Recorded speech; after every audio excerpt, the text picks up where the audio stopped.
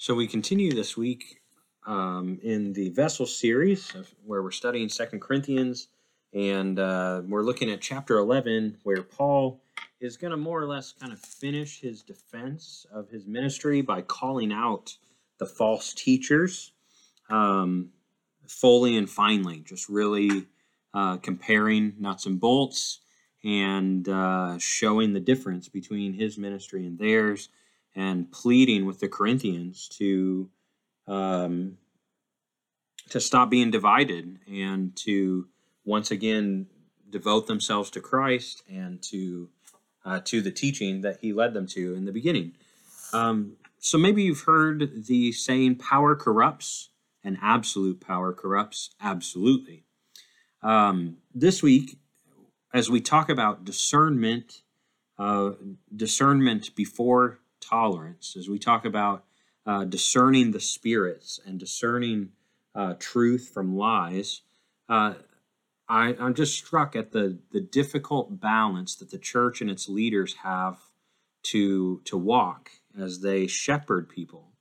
In this day and age, we're just seeing all the time the scandals in the evangelical churches, and we know that too much power, when the church leads as the world leads, there's too much power, and we see from the pulpit, we hear guilt and manipulation, and then we see the scandals. I, of course, remember the Catholic priest scandal in the 90s, and then in 2001, I remember my parents having the news on, and there was this story of this guy in Atlanta, Georgia, who would take kids aside when he found out about sin in their lives and have them beaten with belts. And there were people who came forward and said that that he would beat them for up to 30 minutes at a time, and that he coerced and intimidated other adults into perpetrating these beatings as well.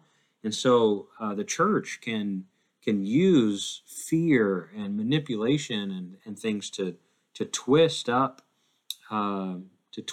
people about making it to heaven, and they can assert their power in the wrong kinds of ways. And so the church needs to be really careful to not misuse this power and misuse its influence. But at the same time, we must not avoid conflict, and we must not avoid accountability.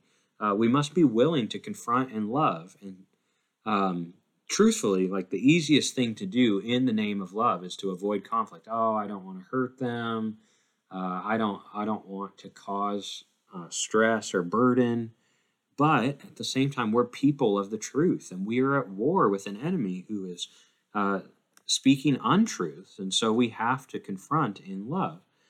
In fact, one example of this, Paul, after 3 years in Ephesus, in Acts chapter 20, before he leaves, he's giving him this passionate farewell. And in verse 28, he says, "Keep watch over yourselves and all the flock of which the Holy Spirit has made you overseers. Be shepherds of the church of God, which he bought with his own blood. I know that after I leave, savage wolves will come in among you and will not spare the flock. Even from your own number, men will arise and distort the truth in order to draw away disciples after them. So be on your guard. Remember that for 3 years I never stopped warning each of you night and day with tears." And so he's just pleading with them like Jesus did with his own disciples. Jesus said, "Beware of wolves. They come in sheep's clothing, but inwardly they are ravenous wolves." Jesus also, one of the little details that you might pick up in the Gospels the more you read them, is you see that Jesus is constantly watching over his own disciples and praying. He prays in John's Gospel that God would help him keep the ones that God the Father set aside for him. The Pharisees are accusing the disciples, and Jesus comes to their defense. There's one particular instance where Jesus is teaching a crowd, and then the Pharisees come and start speaking to his disciples on the side, and Jesus stops and turns toward that conversation and asks what they're talking about, because he's a shepherd who loves his sheep and is guarding against wolves. And as a shepherd myself, I understand that if God's flock is valuable to him, it must be valuable to me. And so I have to think about, and the church needs to think about how do we be careful not to misuse our power and to serve humbly, to lead with a spirit of washing feet, but to also confront lies and to confront sin in love. Um, so now Paul he's gonna kind of model that we do confront, that we do call out lies, that we do call out false ideas and false apostles, and false doctrine. And so let's pick up in 2 Corinthians 11. He says in verse 1 and 2, I hope you will put up with a little of my foolishness. So he, right off the bat, he's saying, I feel awkward. I feel like I'm about to act like a fool in order to address this. Bear with me. I have to stoop to the level of these false apostles because you're tolerating them. And so I need to speak in the terms that they're speaking in. So I hope you will put up with a little of my foolishness, but you're already doing that. He's saying you already are putting up with foolishness, so why not me? I am jealous for you with a godly jealousy. I promised you to one husband, to Christ, so that I might present you as a pure virgin to him. So Paul is going to make a defense, a final impassioned defense, and really compare who is the true apostle. And he declares, I am jealous. I am jealous for you. These false prophets, they have not labored. They have not. They did not give birth to these spiritual children, and they have not labored to raise them. They haven't borne any fruit. They're just coming in and riding on Paul's coattails. And Paul says, I am jealous for you. And he pictures himself as the father of the bride. And if you've ever seen that movie, that's one of my family's all-time favorites. The father of the bride deals with a range of emotions. This jealousy, this protectiveness, but also this joy and this pride. And Paul says, I am the father of the bride. The bridegroom is Christ. The bridegroom is Christ, and the church is his bride. And I'm the father of this church in Corinth. And like a proud dad who's labored to raise a daughter and present her to her groom, pure and unadulterated on her wedding day, I am fiercely jealous for you. There's this beautiful image. Jewish weddings, I'm sure you're familiar, the arrangements, the marriages in the Middle East were arranged. And you might be familiar with the idea of a dowry, that a groomsman's family would come and offer a dowry to the bride's family, and there's negotiations that take place, and then ultimately the bride's family will accept. And then this is something newer that I've studied recently. From there are just kind of two parts to a Jewish wedding from there. So there's this first phase where the bride and the groom spend time in a courtship, a betrothal, where they're getting to know each other and they're spending time together and they're getting to know each other's likes and dislikes and just kind of building a bond and talking about expectations for marriage and dreams and plans. And it's similar to a courtship. Though the marriage is already in place, they're engaged, but they're dating. It's kind of different from the way that we do things. But then from there, phase two.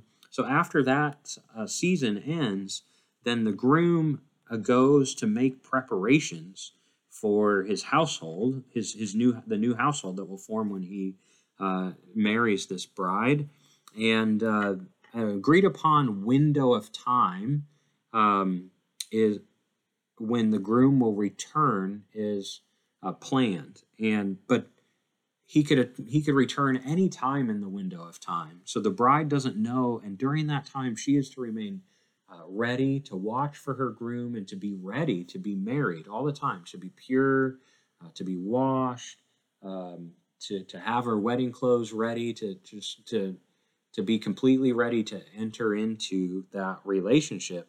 You may be familiar with the parable of the 10 virgins and their lamps, and 5 took enough oil to wait, and there were 5 who did not take enough oil, and while they were away, the groom returned unannounced, and they didn't make it into the wedding. That's what that period that it's referring to. So the groom comes back, and then there's a parade. He unites with the bride, and there's a parade through the neighborhood or through town. and then the wedding occurs, and then there's a festival that goes on for days. You may be familiar with Jesus turning the water into wine at the wedding in Cana. That's that festival. And so there's a celebration that goes on for days. And then ultimately the bride and the groom unite in the marriage chamber and consummate the marriage. And that is that's how a Jewish wedding would play out. So you and I, the Corinthian church, Paul says, I'm jealous for you that I might present you as a pure virgin to Christ. And so the church is in this is kind of in both phase 1 and phase 2. We have received from Jesus a dowry, the dowry being the forgiveness of our sin, eternal and the promise of eternal life through the resurrection. And now we are getting to know him in discipleship. We're growing in the scriptures and in prayer and getting to know his likes and dislikes, and we're learning to put on his likes and to put off his dislikes, and to join with him and become one with him. And then, but we also he's already said he's gone away to prepare a place for us, and he is coming again. And so we're in this phase 2 also, where we're to be ready. What Paul says is, I want to present you as a pure virgin to him. So the way to live in this tension is pure-hearted devotion, to be devoted to being ready for the groom to return. And he's saying to the Corinthians, you've gotten bogged down by these false ideas. These false apostles have taught you works righteousness, and you have devoted yourself now to a legalism, to something other than your groom, Jesus Christ. You are following the law instead of following Jesus. And we can get bogged down in that too. We get bogged down in works instead of remembering that the price is paid, that Jesus has paid it all. We can also get bogged down in relativism, which is what Paul is addressing in 1 Corinthians, where we see the Corinthian church is blending ideas from Greek philosophy and from their old way of life with their new way of Jesus. And so there's relativism, like sometimes what's right for you might not be right for me, and people had all these different rights that they wanted to exercise, and Paul addresses the relativism, and we get bogged down in relativism where we're trying to make our own. We divide our attention instead of being pure-hearted and devoted to the groom Christ. And then a modern problem is consumerism, where instead of asking what we can do for our church, we're always asking, what can our church do for us? And it leads to church hopping and to division and discord in Christ's body. And what Paul is saying is, I am jealous for your pure-hearted devotion. I don't want you to follow these false ideas. I want you to discern what's true. I don't want you to follow these false apostles. And I'm jealous, and which causes anger to rise in me, and I want to fight for you, and I'm crying for you, and I'm pleading with you. And this is a very godly trait. Jealousy, believe it or not, is a godly trait. God says he is jealous for Israel. He's jealous for his people. Jealousy is good when it's well placed. Jealousy that comes from a place of insecurity and irrational suspicion is not good. But jealousy is good when it's well placed. And it's well placed when it seeks to protect the primary relationship of love and marriage from a secondary relationship ruining that primary relationship. And I'm very secure in my relationship with my wife. I'm not. I know she loves me, and I'm not worried about other men infringing on our relationship. But I'll tell you, if I see a man flirting with her, I'm going to ask the Lord to allow me 2 minutes in the flesh to take care of that. Or I might say, vengeance is yours, Lord, but let it come now. Because I don't want to let anything interfere with our primary relationship. And so Paul says, I'm jealous. I see that you've let other things horn in on you. And so verse 3, he continues, he says, I'm afraid that just as Eve was deceived by the serpent's cunning, your minds may somehow be led astray from your sincere and pure devotion to Christ. He says the false prophets, these false ideas, they're insipid and they come up from underneath you. They're subtle and they're crafty, like the serpent was crafty. And he says, if someone comes to you, verse 4, and preaches a Jesus other than the Jesus we preached, or if you receive a different spirit from the one that you received before at the beginning, or a different gospel from the one you accepted, you put up with it easily enough. So he's being sarcastic here. It's a holy sarcasm. He's saying, it seems like you'll tolerate anything, honestly. I'm just worried that anybody could come along and carry you on to a new belief and you'd forget who you are in Christ. And so I want to plead with you, church, to ask the Holy Spirit to add discernment to your life. James 1, verse 5 says that if any of you lacks wisdom, we should ask the God of wisdom, and he will give wisdom to you without finding fault. Discernment is a gift from the Holy Spirit. He guides our hearts and our minds to help us discern truth, and to help us avoid dangerous tolerance. See, tolerance is not always a virtue, and that's the title of this lesson: discern before you tolerate. Tolerance can be good when it's patient and gracious, when it recognizes the moments to keep quiet. But tolerance for the sake of tolerance, so that we can all just do whatever we want, is not a good thing. It's not always a virtue. We need discernment to know when to speak up and when to stand for the truth and when to speak out against lies. Tolerance actually can be quite dangerous. I mean, if you tolerate poison, you'll die. Or if you're one of those people who's stubborn about asking for directions, if you tolerate your wrong directions, you're going to be lost. Or if you tolerate an airline pilot who says, I'm just going to go in the general direction of Hawaii, off 1 or 2 or 5 degrees, by the time you get from Tennessee to the Pacific Ocean, you're going to be way off course and nowhere near the Hawaiian Highlands. You need a pilot who is going to stay on the straight and narrow. You can't tolerate anything different. In the Corinthians, Paul has been writing them and saying, you've tolerated immorality, and now you're tolerating false apostles and false doctrine and false ideas, and I rebuke you for it. He says, like John says in 1 John chapter 4, verse 1, dear friends, don't believe every spirit, but test the spirits to see whether they are from God, because many false prophets have gone out into the world. Or you could say many false ideas, false truths, false narratives, false stories have gone out into the world. So we need to pray for discernment. We need to ask the Holy Spirit for wisdom and discernment. Mark Twain famously said, a lie can travel around the world while truth is still lacing up her boots. And so we need discernment. We need to be like the Bereans in Acts chapter 17. Do you remember what Paul commended them for? Verse 11 says, now the Bereans were of more noble character than the Thessalonians, for they received the message with great eagerness and examined the scriptures every day to see if what Paul said was true. Now, isn't that interesting? Paul, the super apostle, he didn't strong arm anyone for this. The Bereans tested everything he said, and he didn't say, what are you doing checking your Bible? I'm an apostle. It's got to be true. Jesus appeared to me himself, and I'm going to write half the New Testament, don't you know? No, he doesn't do that. He commends them.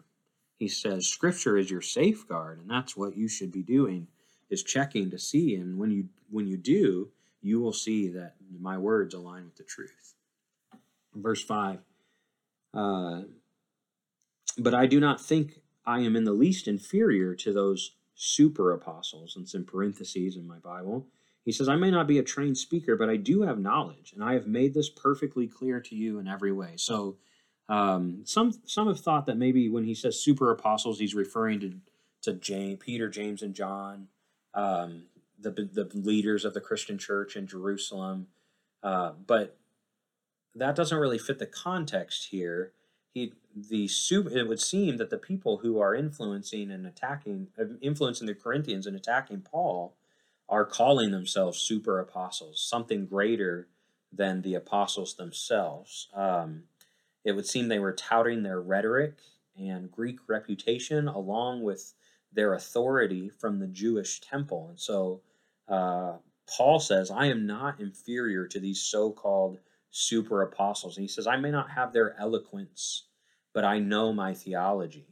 I know my theology. In fact, Paul was the prodigious student of Gamaliel, one of three rabbis in the last 2 centuries uh, who was known as a rabbi who taught with authority, which is basically to say they not only had the entire Old Testament memorized, but understood its narratives and stories and themes in a way that when they taught, people said, these guys are different. They're different than any other teacher.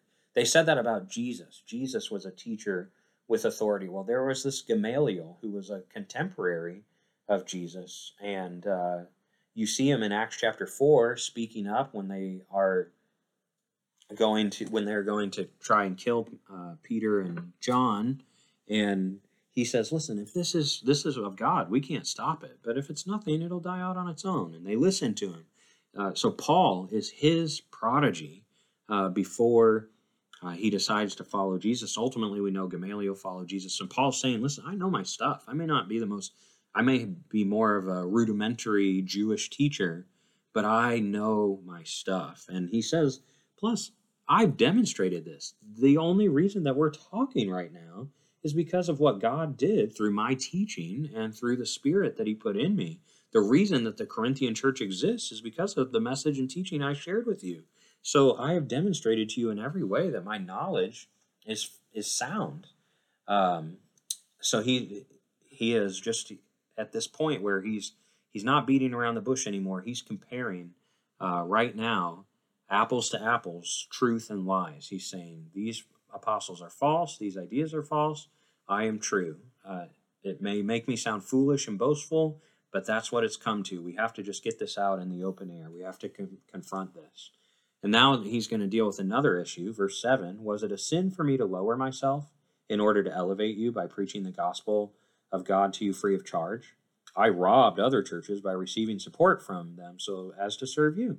And when I was with you and needed something, I was not a burden to anyone, for the brothers who came from Macedonia supplied what I needed. I have kept myself from being a burden to you in any way and will continue to do so. So apparently there was some contentiousness that Paul didn't receive any money from the Corinthian church. And it seems that since he had never been paid for his ministry there, that some felt if he were a real teacher that they would have wanted to pay him, would have insisted on him being paid, or he wouldn't have lowered himself to do manual labor to support himself. It seems maybe some resented his financial independence of them, like he was too good for them or something. And it also seems, especially when we read verses 10 through 12 here in a second, that Paul is trying to contrast his own scrupulousness concerning being a financial burden with the exploitation practiced by the false apostles. So he says in verse 10, as surely as the truth of Christ is in me, nobody in the regions of Achaia will stop this boasting of mine. Why? Is it because I do not love you? God knows I do, but I will keep on doing what I am doing in order to cut the ground from under those who want an opportunity to be considered equal with us in the things they boast about. So he says they're already boasting about so many things. I'm not now going to allow them to suggest that we are like each other in the way that we take advantage of you financially. No, I'm not going to take a dime from you, and that is another way. That's another way that you can see that I am here for your good, and not to take advantage of you for my own gain. And so he continues. The words get strong here. Verse 13, he says, "These men are false apostles, deceitful workmen, masquerading as apostles of Christ." They have a mask on. They have a mask on, and you need discernment to see beneath the mask. And he says, no wonder they're doing this, for Satan himself masquerades as an angel of light. It's not surprising then if his servants masquerade as servants of righteousness. Their end will be what their actions deserve. So he says, these are wolves in sheep's clothing. This is what Jesus warned you about. This is what I've warned you about. And the truth is, I want to hone in on this idea. Satan himself masquerades as an angel of light. See, a false prophet, a false idea, a lie from the enemy is never going to introduce himself that way. It's not going to say, hi, how you doing? I'm a lie from the father of lies. It's not going to say, I'm an apostate and full of heresy. I would like to deceive you. May I spend 20 minutes with you? Could we sit down and chat? Because number one, a false prophet doesn't think they're a false prophet. Number two, what they're going to do is they're going to wear a mask. They're going to masquerade as something that they are not. Oftentimes, false prophets or false ideas sound an awful lot like the truth. Praise the Lord, brother, I have a Bible as well. So it's not, grr, I'm a wolf. It's, bah, I'm a sheep. But you need to look underneath the mask. You need discernment to look underneath the mask. In Revelation, the false prophet comes as a sheep, but as a dragon underneath. And so you need to ask you need to look at truth, you need to look at ideas, and you need to look at people purporting ideas and lift up the mask and probe a bit deeper. You need to ask them to define terminology. You need to look into what's beneath their philosophy. We have this weird image of the devil. Like when we think of the devil, we think of a goatee and horns and a pitchfork. For example, the first time I grew facial hair, I just grew a goatee. And this was when I was a youth pastor. One of the teens comes up to me and says, "You look like the devil." And I was like, "How do you know what the devil looks like?"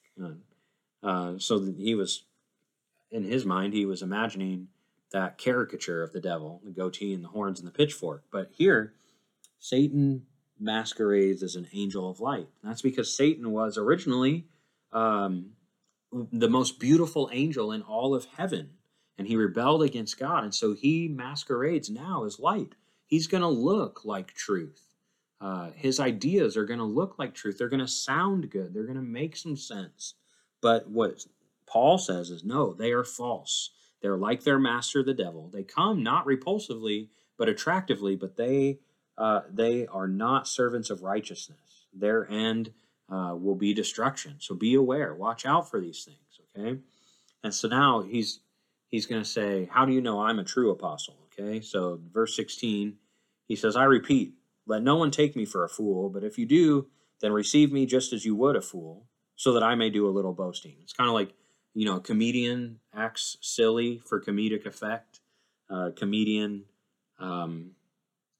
exaggerates and has a particular kind of delivery that highlights the comedy of something. He's saying, receive me as a fool so that I may do a little boasting. Let me kind of have a platform to be silly and hear what I'm saying. I don't mean this as the godly thing to do. In fact, in verse 17, he says, "In this self-confident boasting, I'm not talking as the Lord would, but rather as a fool." I'm talking as someone who's lost their mind. I'm talking as someone who's being ridiculous. This is not revelation from God, but it's a necessary tactic to set the record straight with these false apostles. And so he continues, verse 18, he says, "Many are boasting in the way the world does, so I too will boast. You gladly put up with these fools since you're so wise. In fact, you even put up with anyone who enslaves you or exploits you or takes advantage of you or pushes himself forward or slaps you in the face. I guess to my shame, I admit that we were too weak for that." So he's saying you think you're so wise, but why are you letting these people take advantage of you and enslave you when Christ has set you free? And I want to tell a story. So I was a part of this Bible study group at one of the churches I interned at in college. And one evening, this new guy shows up, and he was not connected to anybody in the group. He said he just found us online, and it was strange because the address wasn't listed online, and so we were all a little wary, but he seemed like a decent enough guy. But at the end of the Bible study, he stands up and said he has a word of prophecy. And it was clear to all of us he had been eyeing this particularly beautiful young woman in the group all evening. And he gave this speech about some of his past and then just talked about how he knew that God had brought him to be a part of this community to redeem his past.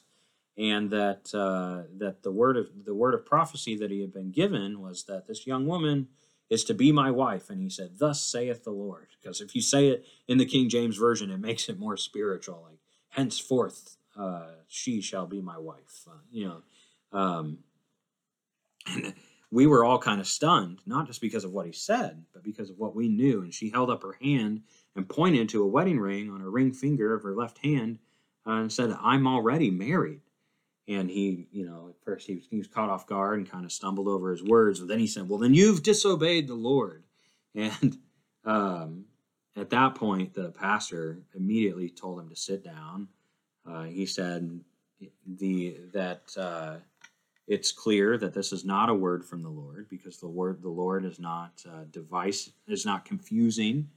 And this is confusing that someone would say the Lord spoke to them to marry an already married person, that he clearly did not have insight from the Spirit. And the young man proceeded to argue and said accused the pastor of not shepherding his group, that he let this woman marry and sinned. And so the pastor dismissed him, escorted him outside, and came back and shared with the group and said that this young man has been advised that we would love to love him, but that he would need to remain silent in meetings until the group learned to trust him, and that he would have to meet with the pastor before participating again. He was basically saying, I'm looking out for the well-being of this group. You are my sheep, and I want to make sure you feel safe. And Paul said, I want to make sure there's no abuse that enters this group. And Paul is saying to the Corinthians, you're allowing yourself to be enslaved to ideas and laws. You're allowing yourself to be enslaved to the things that you were once already enslaved to, and Christ set you free from, just because these people came in and said that you needed to believe something else. They're throwing you into bondage, and they're exploiting you, and they're taking advantage of you for their own profit and fame. And the message I brought was different. I was too weak to take advantage of you for my own benefit. I was too weak to seek profit from you, and too weak to gloat about my reputation.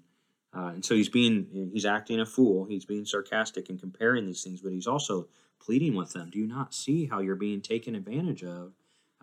Because you're not seeking the Lord for discernment. Your heart is just being tossed back and forth by the wind. And so he says, here are my boasts. Here are my credentials. Verse 22, he says, are they Hebrews? So am I. Are they Israelites? So am I. Are they Abraham's descendants? So am I. So first of all, they must be coming and saying, we have the authority of the temple. We've known God much longer. They're what's the scripture calls Judaizers. And Paul's saying, well, so what? I'm a PhD in biblical studies from Jerusalem U. Okay? Like any credentials they have from the temple, I have more. And then he continues, and this is where it gets interesting. Verse 23, he says, are they servants of Christ? I'm out of my mind to talk like this, but I am more. I have worked much harder. I've been in prison more frequently. I've been flogged more severely and been exposed to death again and again. 5 times I received from the Jews the 40 lashes minus 1. 3 times I was beaten with rods. Once I was stoned. 3 times I was shipwrecked. I spent a night and a day in the open sea. I have been constantly on the move. I have been in danger from rivers, in danger from bandits, in danger from my own countrymen, in danger from Gentiles, in danger in the city, in danger in the country, in danger at sea, and in danger from false brothers. I have labored and toiled and have often gone without sleep.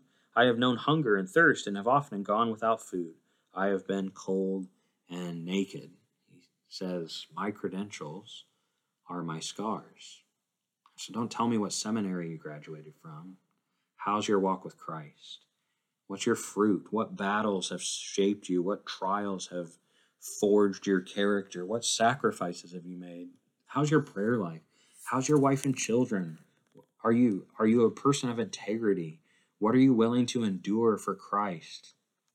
He's saying, my credentials are my scars, my laying down of my life, because that's what my Savior did. That's his credentials. When Thomas said, I need proof, let me touch your scars, Jesus held out his hands, and those were his credentials. Those were his credentials to be Lord and to be Savior.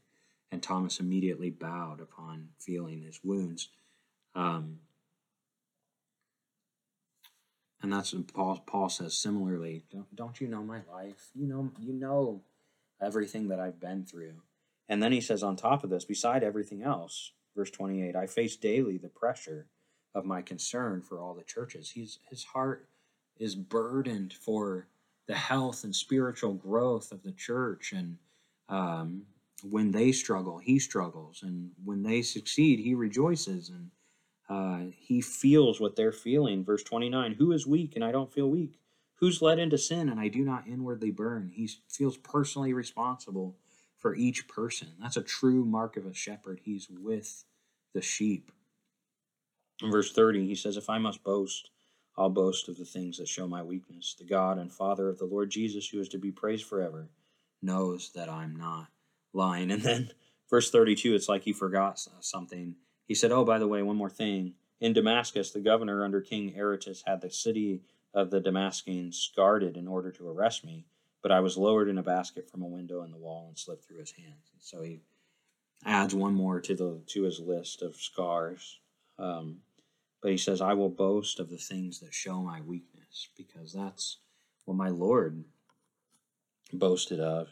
And he is my witness. He is my witness to my heart, to my passion for you. And so I plead with you, don't listen to these false ideas anymore. Have discernment. Look beneath the mask. And so about that, testing the spirits, 1 John 4:1. 3 tests that you can use to test the spirits. First of all, a test of character. You ask yourself, do they have the fruit of the Spirit? Does this idea lead me to the fruit of the Spirit? And the fruit, love, joy, peace, patience, kindness, goodness, faithfulness, gentleness, self-control. That's a test of character. Skip Heitzig says, the fruit of the Spirit is the character of Christ, formed by the Spirit of Christ and a follower of Christ. And so if you're going to discern the spirits, look for that. Look for the character of Christ formed by the Spirit of Christ and a follower of Christ. Look for love and joy. Look for peace, patience, kindness, goodness, faithfulness, gentleness, self-control. Does that idea bring more of those things into the world? Does that person exude more of that character and inspire others to that character? So that's a test of character. Number 2, a test of creed. What do they say about Jesus? What is that idea? How does that idea point to Jesus? What do they say is the way to salvation? Any answer to the way of salvation other than Jesus is an immediate fail of the test. Jesus said, I am the way, I am the truth, I am the life. No one comes to the Father except by me. And so who do they say Jesus is? Someone comes to the door, they have a spiel. Just cut to the quick and say, tell me who Jesus is. Is he God in human flesh? Is he the second person of the Trinity? Was he sent to this earth to rescue us from sin through his death on the cross? Did he raise us to new life by the power of his bodily resurrection on the third day, by which there is no other way to God? And who is he coming again to bodily resurrect us from the dead? Any other answer, they fail the test. See, Jesus said, broad is the road that leads to destruction, narrow is the gate that leads to life. False prophets are broadening the road. They are broadening the gate. They are adding works to the means of righteousness. They are mixing relative ideas with the gospel of Jesus Christ. They are making the faith about their own benefit and what they can consume. False prophets are broadening the gate. Jesus is the narrow gate that leads to life. So test the creed. And then lastly, do a test of the converts. Look at the lives of the people that follow their system. If what they believe makes them more like Jesus and leads others to the same, then you can see truth within that. But if Tozer, A.W. Tozer, he said, I don't want to hear the numbers of a man. I don't want to know how big his church is. Let me be a fly on the wall to observe a man's prayer life, and then I will know the mettle of his soul. That's the test of converts, to know whether or not that system is truly yielding the best way to live. So in closing, just want to encourage you, we need to dig into scriptures, pray for discernment, and look under the masks to make sure that we're following the truth. Test the spirits, check the scriptures, pray for wisdom and discernment. Heavenly Father, we just thank you in Jesus' name for your word. You're so good. And we pray for wisdom. We ask, Lord, that you would give us wisdom to discern the spirits of the world around us, to stand for the truth, to walk delicately the balance of serving humbly while also confronting lies. We love you and we thank you for this word in Jesus' name.